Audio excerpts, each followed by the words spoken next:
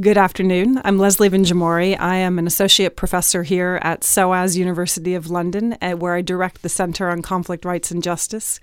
We are tremendously honored today to be hosting Professor Catherine Sikkink, who is the Ryan Family Professor of Human Rights Policy at Harvard University's Kennedy School of Government. Catherine is here to speak to us tonight about her most recent book, Evidence for Hope: Making Human Rights Work in the 21st Century. Professor Sikkink, you are one of the world's leading scholars of human rights, and you really created, shaped, and have defined and continue to redefine the field of human rights study, both in the United States and across the globe. So it's a real opportunity for us to be able to speak to you, not only about your book this evening at SOAS, but also to talk to you about your life, about your work, about your scholarship, about your research in Latin America and beyond. So thank you very much for joining us here. It's my great pleasure. I wanted to start maybe with a question for you about the beginning of your work on human rights. I know that you started out, I remember reading your first book on Latin America, on economic policy and developmentalism in Brazil and Argentina. And then after that, you turned your eye to human rights. And I wondered if you could tell us a little bit about what the world looked like, both as an international relations and comparative politics scholar, beginning to study human rights at a time when not very many people did study human rights. We take it for granted now as being one of the most important topics that people study. But at the time, it must have looked very different to you.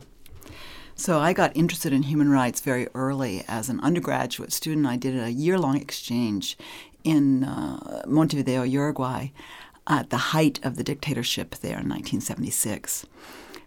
After I finished my undergraduate degree, I spent 2 years working at a human rights organization in Washington, D.C., called the Washington Office on Latin America. There I worked with human rights activists from Argentina and from Uruguay who were coming to the United States to lobby our government about human rights violations in their countries. But when I decided to go to graduate school at Columbia University and arrived as a first-year PhD student, I discovered that their human rights was really not considered to be an appropriate topic for graduate study in political science. Not only that, there was no coursework having to do with what I would later call transnational advocacy networks. Non-state actors, let's say NGOs and other non-state actors were, again, just not on the syllabi.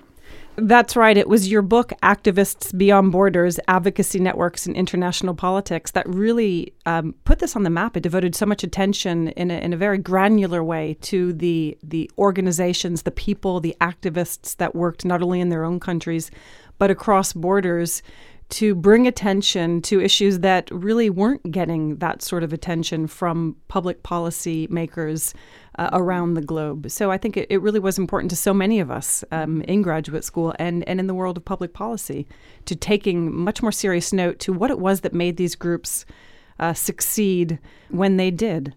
It's hard to imagine now because non-state actors of all sorts have become such an important topic in international relations and political science and sociology and elsewhere. But it's true, when Margaret Keck, my co-author of Activists Beyond Borders, and I first began talking about our mutual research interests in human rights and environmental NGOs, we discovered that there was not at all an extensive literature in political science. And we really had to begin by making the point that these non-state advocacy networks mattered in politics. People look back now and at that work, and they maybe don't quite understand that literally we were trying to convince our colleagues that it was a legitimate, appropriate, and interesting topic of conversation for international politics. It's clearly changed, right? We focus a lot now on non-state actors, as you've said. But still, there are so many things in the real world that I think have given many people at various points in time cause for skepticism about the impact of non-state actors. And you've been very consistent in pointing out why that story is not accurate, why it's partial, and why this other story really needs to be central and has galvanized a significant amount of change. A lot of your work has been focused on Latin America. What is it about Latin America do you see Latin America as having been at the forefront, at the vanguard of human rights? Many people think that it's the United States, that it's especially Europe. Here we are in London, where, the European Convention on Human Rights, the European Court of Human Rights have been very central. But you really take the story and its origins to Latin America. When I wrote Activists Beyond Borders, one of the things I said was I learned about transnational advocacy networks because these groups were coming to Washington from Chile and from Argentina and from Uruguay and elsewhere to lobby the U.S. government to not support authoritarian regimes in their country. So if you wish, I always say I learned about what we call the boomerang in Activists Beyond Borders. That is how advocacy groups can try to bring their human rights concerns to a broader international audience and gain support. I learned about that from Argentine human rights activists. And so whenever I heard people later saying that somehow the Latin Americans didn't know about human rights until Jimmy Carter told them, I say, actually, I was sitting in Washington, D.C., and these groups were coming and saying, we are concerned about human rights. Stop supporting dictatorships in Latin America. Now doing the research for my new book, Evidence for Hope, I have a much deeper historical section, and what I've really laid out is that what groups were doing in the 70s was actually connected to what Latin American jurists and diplomats were doing in the 1940s. And I've discovered that the fact that the UN Charter mentions human rights in 7 places is not the result of the great powers, but actually a result of 20 Latin American states of the 50 in the San Francisco Conference where the UN Charter was drafted. And there are other small states and NGOs. So even in 1945, there was already a very different coalition in favor of human rights. Later, the first Intergovernmental Declaration of Human Rights is the American Declaration, we should call it the Latin American Declaration, of the Rights and Duties of Man. It was passed in April 1948, 8 months before the Universal Declaration of Human Rights. Okay, so, but no one ever hears about it. No one ever talks about the fact that the Latin Americans did the first Intergovernmental Declaration of Rights in 1948. Okay, this is the 70th anniversary, 2018, the 70th anniversary of the Universal Declaration of Human Rights in December. And I promise you that you will hear only about the Universal Declaration of Human Rights. You will not hear about the American Declaration as a precursor to the Universal Declaration. So there's a lot of historical amnesia about the role of Latin America in general, Latin America specifically, and the Global South in general in terms of the origins of the idea of the international protection of human rights. Now, I've got to assume that at Harvard's Kennedy School of Government that there won't be an absence of conversation about the indigenous origins of human rights in Latin America, given your work. But let me ask you more about this. Here at SOAS, we focus a lot on the Middle East, and there's been a concern that the boomerang, which you point to, which has been a very important conceptual, theoretical model that many of us draw on to think about human rights advocacy and change. There's been a concern that governments across the Middle East and across much of the Global South have been very effective at pushing back against the efforts of international advocates and funders and sometimes governments to fund local civil society organizations that would like to pressure their governments, but find themselves tarred and painted and pushed back if they accept international funding, that find themselves in a very precarious position. And so I wonder, from your insights from Latin America, whether this gives you some hope, to draw on your current title, Evidence for Hope, that in fact, despite the very difficult circumstances that many civil society organizations find themselves in across the globe, that it is a question of perhaps timing or when there's an opening, that that model that's so central to your understanding of human rights change, especially in Latin America, has something to tell us about other parts of the world as well. Well, the first thing I should say is there's really nothing new about attacks on human rights organizations. Okay, so back again in the 1970s when I started working on this, the Argentine government called Amnesty International part of an international communist conspiracy, and they attacked human rights groups for being part of that communist conspiracy, for being anti-national, for even being treasonous. Okay, they attacked and killed and disappeared their human rights opponents. So, when I hear this today, I see this is a continuation of a long trend that repressive governments have of trying to delegitimize and dehumanize human rights activists because they find them dangerous to the stability of their regime. Okay. Having said that, there's a lot of variation by region, right? And there's a lot of variation by country. And so some countries have a deep history of concern and interest in human rights, and I've laid out some of these Latin American origins. The countries are not only from Latin America. So, for example, as you know well, one of the 5 important people who wrote the Universal Declaration of Human Rights, the 5 most important people, we only hear about 2 of them. We only hear about Eleanor Roosevelt and René Cassin. Okay, why? Because the United States and France claim them, put up statues in their honor in Geneva, And then what about the 3 other key writers of the Universal Declaration of Human Rights? Charles Malik of Lebanon, P.E. Chang of China, and Arturo Santa Cruz of Chile. Most people don't even know those names. And just to tell you a story, I was teaching human rights. I had a student from Lebanon who was quite knowledgeable about human rights, and I did my talk, and I showed my slide of Charles Malik as one of the 5 most important drafters of the Universal Declaration. And she came in and she goes, "I live on Charles Malik Boulevard in Beirut." She said, "I never knew who he was." And so you go, what is it that a Lebanese student who works on human rights and who lives on Charles Malik Boulevard never would have been told about his role? So there's a variety of reasons. I think Charles Malik was a Lebanese Christian who at the time were a majority group in Lebanon. So he got his PhD at Harvard.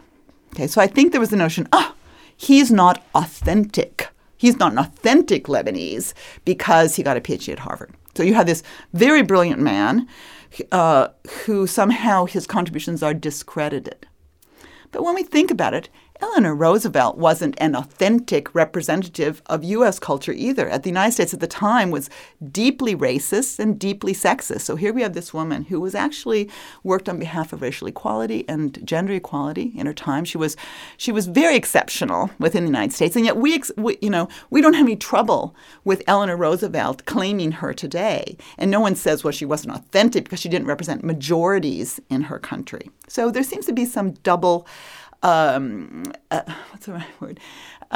Sort of a double standard for activists who come from the global south in terms of being able to discredit them for not being authentic. I think that's very interesting. And one possibility is that they're not only discredited by the international, but that they might be discredited within their own countries because they're seen as part of, some people argue that human rights is seen as a discourse that emerges out of the West.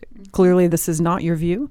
But that those who adopt that discourse domestically should be discredited because they're effectively agents of the West and they're not indigenous. So is part of the story here that, it's perhaps the Lebanese who aren't accepting and embracing those founders, or is it really something that's it's the international apparatus, it's the West that's not really recognizing and giving due credit?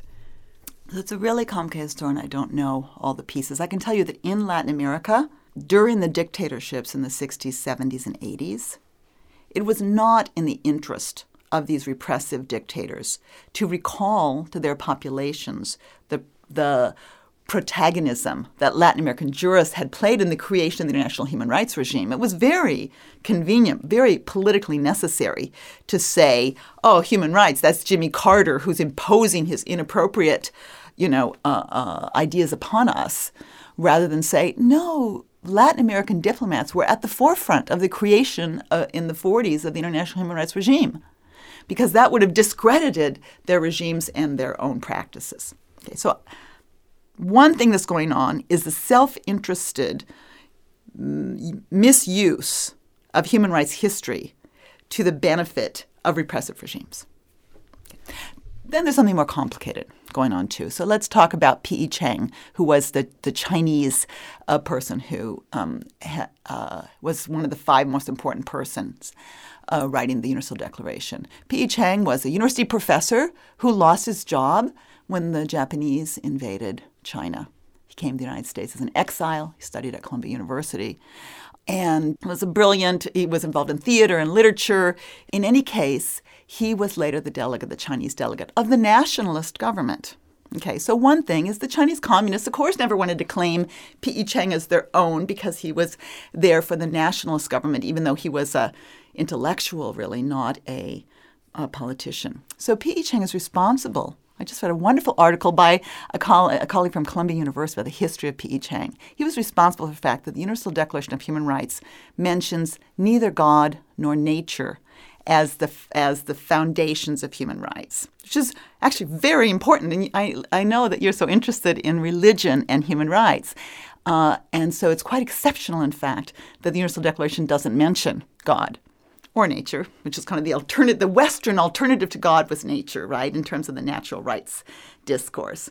And that it doesn't do so because P.E. Chang said, no, this is a universal declaration, and it's not true to our Chinese tradition to think of the origins of human rights either in terms of a God or nature. And so once again, I didn't even know that. I discovered that a month ago reading new research. Do you think that's helped the cause of human rights to keep it separate, at least at the level of formal language, from religion, from the notion of a higher being, to keep it secular? Do you think that's helped its universal appeal, or do you think it's been a hindrance? I agree with P.E. Chang's position that he took back in 1948 when they were drafting. If it was to be a universal document, it was either going to have to name all the different ways the different regions and religions would refer to, their beliefs, or it was going to have to just cut that piece. And I think cutting a reference to this kind of Western formulation, or your God or nature, was the right thing to do. I want to take you a little bit closer to home, to the United States. You're a scholar of many things. Latin America is the region that you know best, but you've also written extensively on politics and human rights advocacy and some of the setbacks in the United States, most especially surrounding the torture memos that followed the U.S. invasion in Iraq and Afghanistan. And you were, my reading, one of the people who came out and said that the politics and the advocacy in the aftermath of that suggest the strength, not the weakness, of the international human rights regime. Is that accurate? Can you say more about what your takeaway is, or your understanding of the threat that the United States presented in that particular period of its history to human rights? Well, first, I have a forthcoming article in the Perspective on Politics, some research I've done on torture, U.S. torture policy during the Bush administration, with my co-author, Avril Schmidt. And we look at the impact that U.S. torture policy had on other countries in the world. And one of the things that we find is that the U.S. torture policy led to a persistent worsening of torture, not in all the world and all countries, but in the 40 countries that collaborated actively with the U.S., the RDI, Rendition, Detention, and Interrogation Program. But in the process of doing that, we also look at how we delve deeply into WikiLeaks, for example, to see what the response was of other countries. And it's very interesting because you have 3 different kind of types of response. But one type of response was countries that really pushed back, and For example, I was just in Shannon Airport 2 days ago coming into London, and I recall that one of the stories was that, the United States said it was going to land secret flights in Shannon Airport, and people weren't paying attention. But when it was discovered that these were secret flights carrying essentially disappeared people to black sites, they were notified that there would be inspection of U.S. airplanes coming through Shannon Airport. So there was that kind of pressure. I have a colleague, Alberto Mora, at the Kennedy School, who was the counsel for the Navy during the Bush administration. He was one of the very courageous people who pushed back against torture from inside the Bush administration. He tells stories of going to meetings where he gets surrounded by people who are poking him in the chest and pushing him back into corners saying, we cannot collaborate with you if you continue in this torture policy. We cannot hold joint exercises with you. Something must be done. You both have to stop. You are imperiling our bilateral or multilateral relationship with this policy. So there was a lot of behind-the-scenes pushback that was very important. It did not lead the U.S. government to change its policy during the Bush administration. Okay. But a couple things did happen, as you know. Jack Goldsmith, when he came into the position of the Office of Legal Counsel, read the torture memos. Jack Goldsmith was a conservative legal theorist, right? He read the legal memos and went, oh my goodness, are we out of our minds? This cannot stand. Because they were such a bad law. They were such completely unsustainable interpretations of international law as regards to torture and as regards to the Geneva Conventions, that he insisted that those memos be deserted as a basis of policy. So there was pushback from within and there was pushback from without. That didn't change Bush administration policy during the Bush administration, but I think it did limit some of the effects that it had. And within civil society, of course, the actors that you've spent so much time thinking about historically, regionally, globally, the American Civil Liberties Union. So I think you're right. The amount of activism was quite extraordinary. That activism continues, and I had I won't say the pleasure. We had to protest John Yoo at the American Political Science Association meetings in San Francisco last fall. So the American Political Science Association is pieces associated with American Political Science Association are still inviting John Yoo, the author of most of the torture memos, who's a law professor at Berkeley, to come and be on panels at APSA. And so a group of people organized a very silent protest. We just stood up, held our signs, and it didn't interrupt the discussion. But the pushback goes on. And it's interesting you say that. One guest that we've interviewed here in the studio was Lisa Anderson.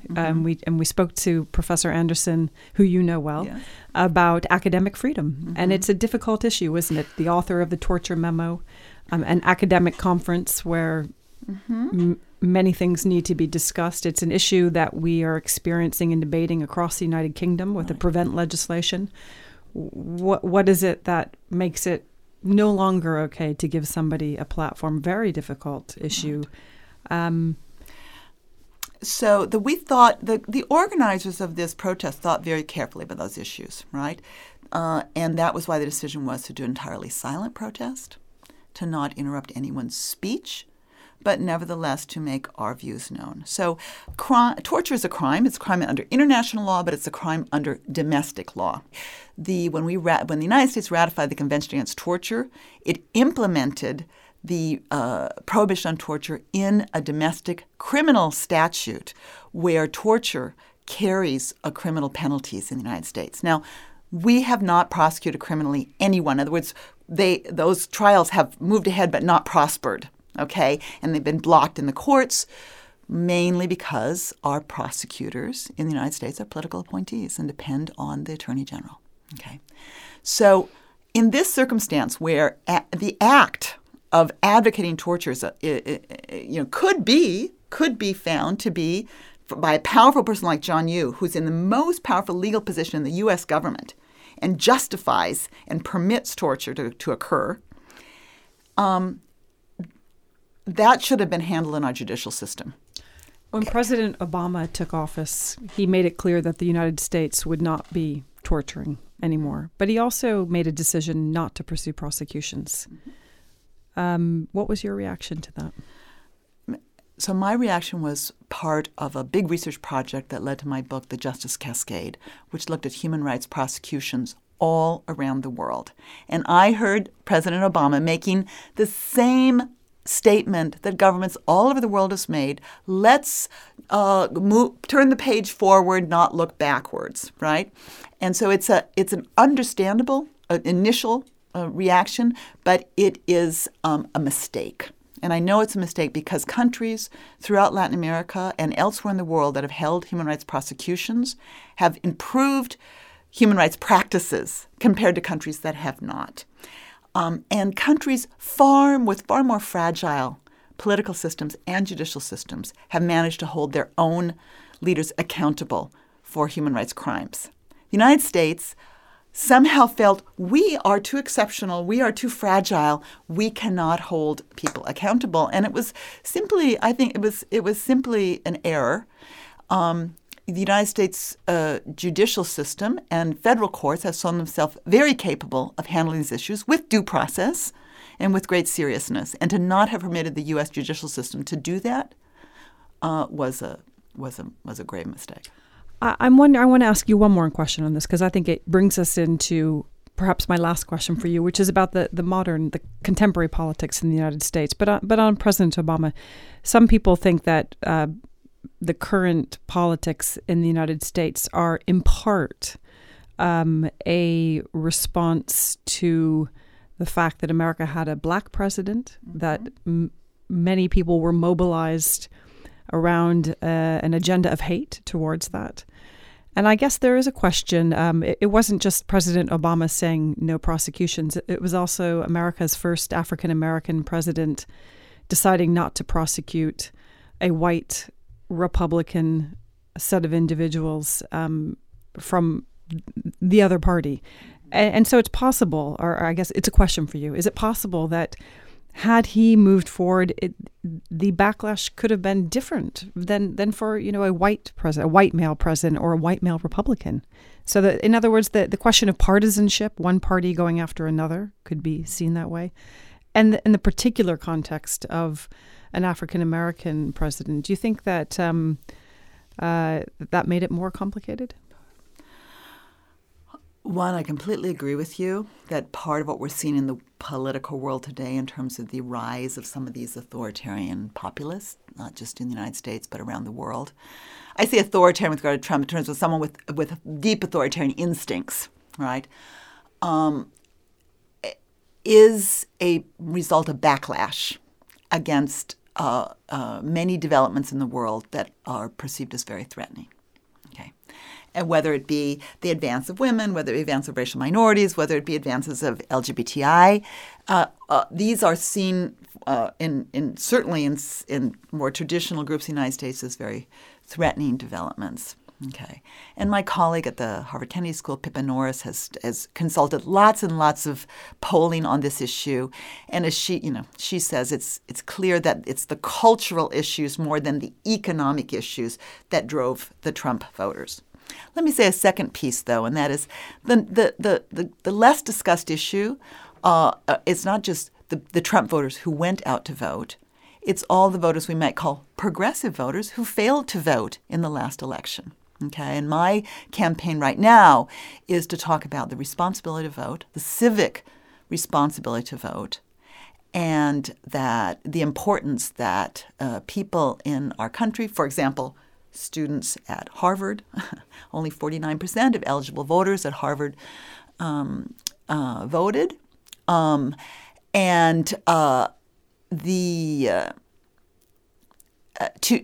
really realize that we have a responsibility also for what happens in our government, and it's not enough for people to fail to vote and then to go out and protest. Right? It's fine to protest. I'm all in favor of protests. But, you also have your civic responsibility to vote. And you may not be happy. Everyone says, oh, the Democratic Party is to blame because they didn't offer me candidates that I can embrace, so I stayed home and that makes me pure. No, that makes you, not doing your civic responsibility. Right. Earlier this week, I was part of a conversation at the British Academy about the current state of human rights. And I think the conversation was similar to the debate that we're seeing across the UK, across Europe, and I imagine in the United States about why is human rights in the state that it is? What is the state of human rights? And more specifically, what are the current challenges and which are most significant? And the conversation was, some people saying it's the rise of China and China's blatant disrespect domestically for a number of freedoms that are central to human rights. Others saying it's the Europe throwing up its borders and withdrawing from its clear commitment to human rights, seemingly withdrawing.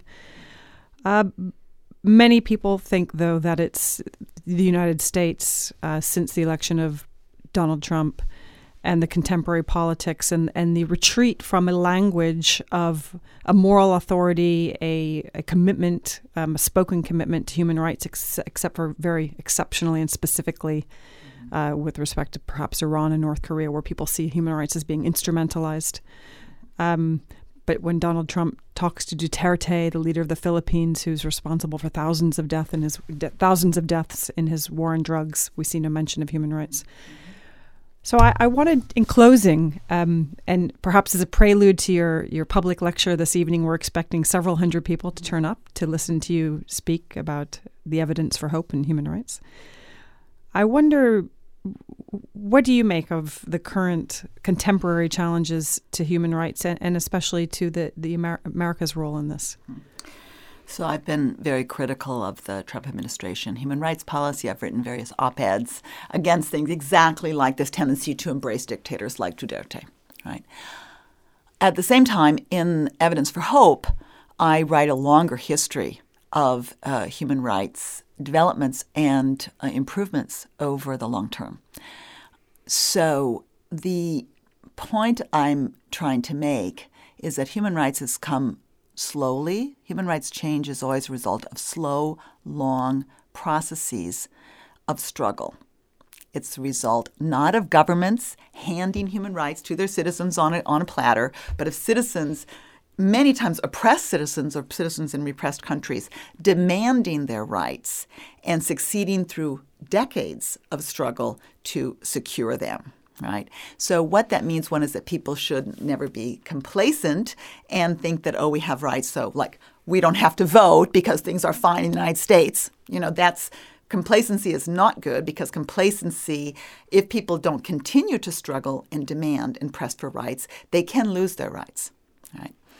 But the second thing is I'm worried about too much despair right now. So people like Eric Posner say in his book, The Twilight of Human Rights Law, say there has been no marked decrease in human rights violations. The law doesn't work. We should accept that fact and move on. That is patently false. Using the best data that I can use, and I assemble a lot of it in my book, Evidence for Hope, I say there's been actually some areas of retrogression. The refugee policy the refugee situation in the world, and especially in Europe, questions of inequality, for example, the rise of these authoritarian populists. But there have been many other areas of progress in the world that we shouldn't forget. Okay, and I have a lot of data assembled, but in terms of dramatic developments around women's rights, developments around rights of racial minorities, LGBT communities, people with disabilities, but also decline in genocide and politicide in the world, the incredible increase of number of countries that have abolished the death penalty. For example, my favorite examples is when Amnesty International started working on the death penalty in 1977, only 17 countries had abolished the death penalty in law. Today, that number is almost 100 countries. And if we count the number of countries that abolished the death penalty in law and in practice, it's 140 countries. Practice means that they haven't used an execution for 10 years. So it's not a trivial issue. And yet people tend to always, and there's a lot of cognitive reasons for this, that we have negativity bias, we have recency bias, we have availability bias. All of those make us focus on the recent bad available in the news things that are happening, and they make us ignore longer historical trends. So my job, I feel, is to call attention to some of these longer historical trends so people remember that there have been great advances that have as a result of struggle, and to not sort of give up because of these very negative recent things that are happening. Professor Sikkink, this has been an extraordinary conversation. I've valued it a great deal. I know that our listeners will be deeply appreciative, and I especially look forward to your lecture tonight. Thank you for visiting us here at SOAS. Thanks for the invitation.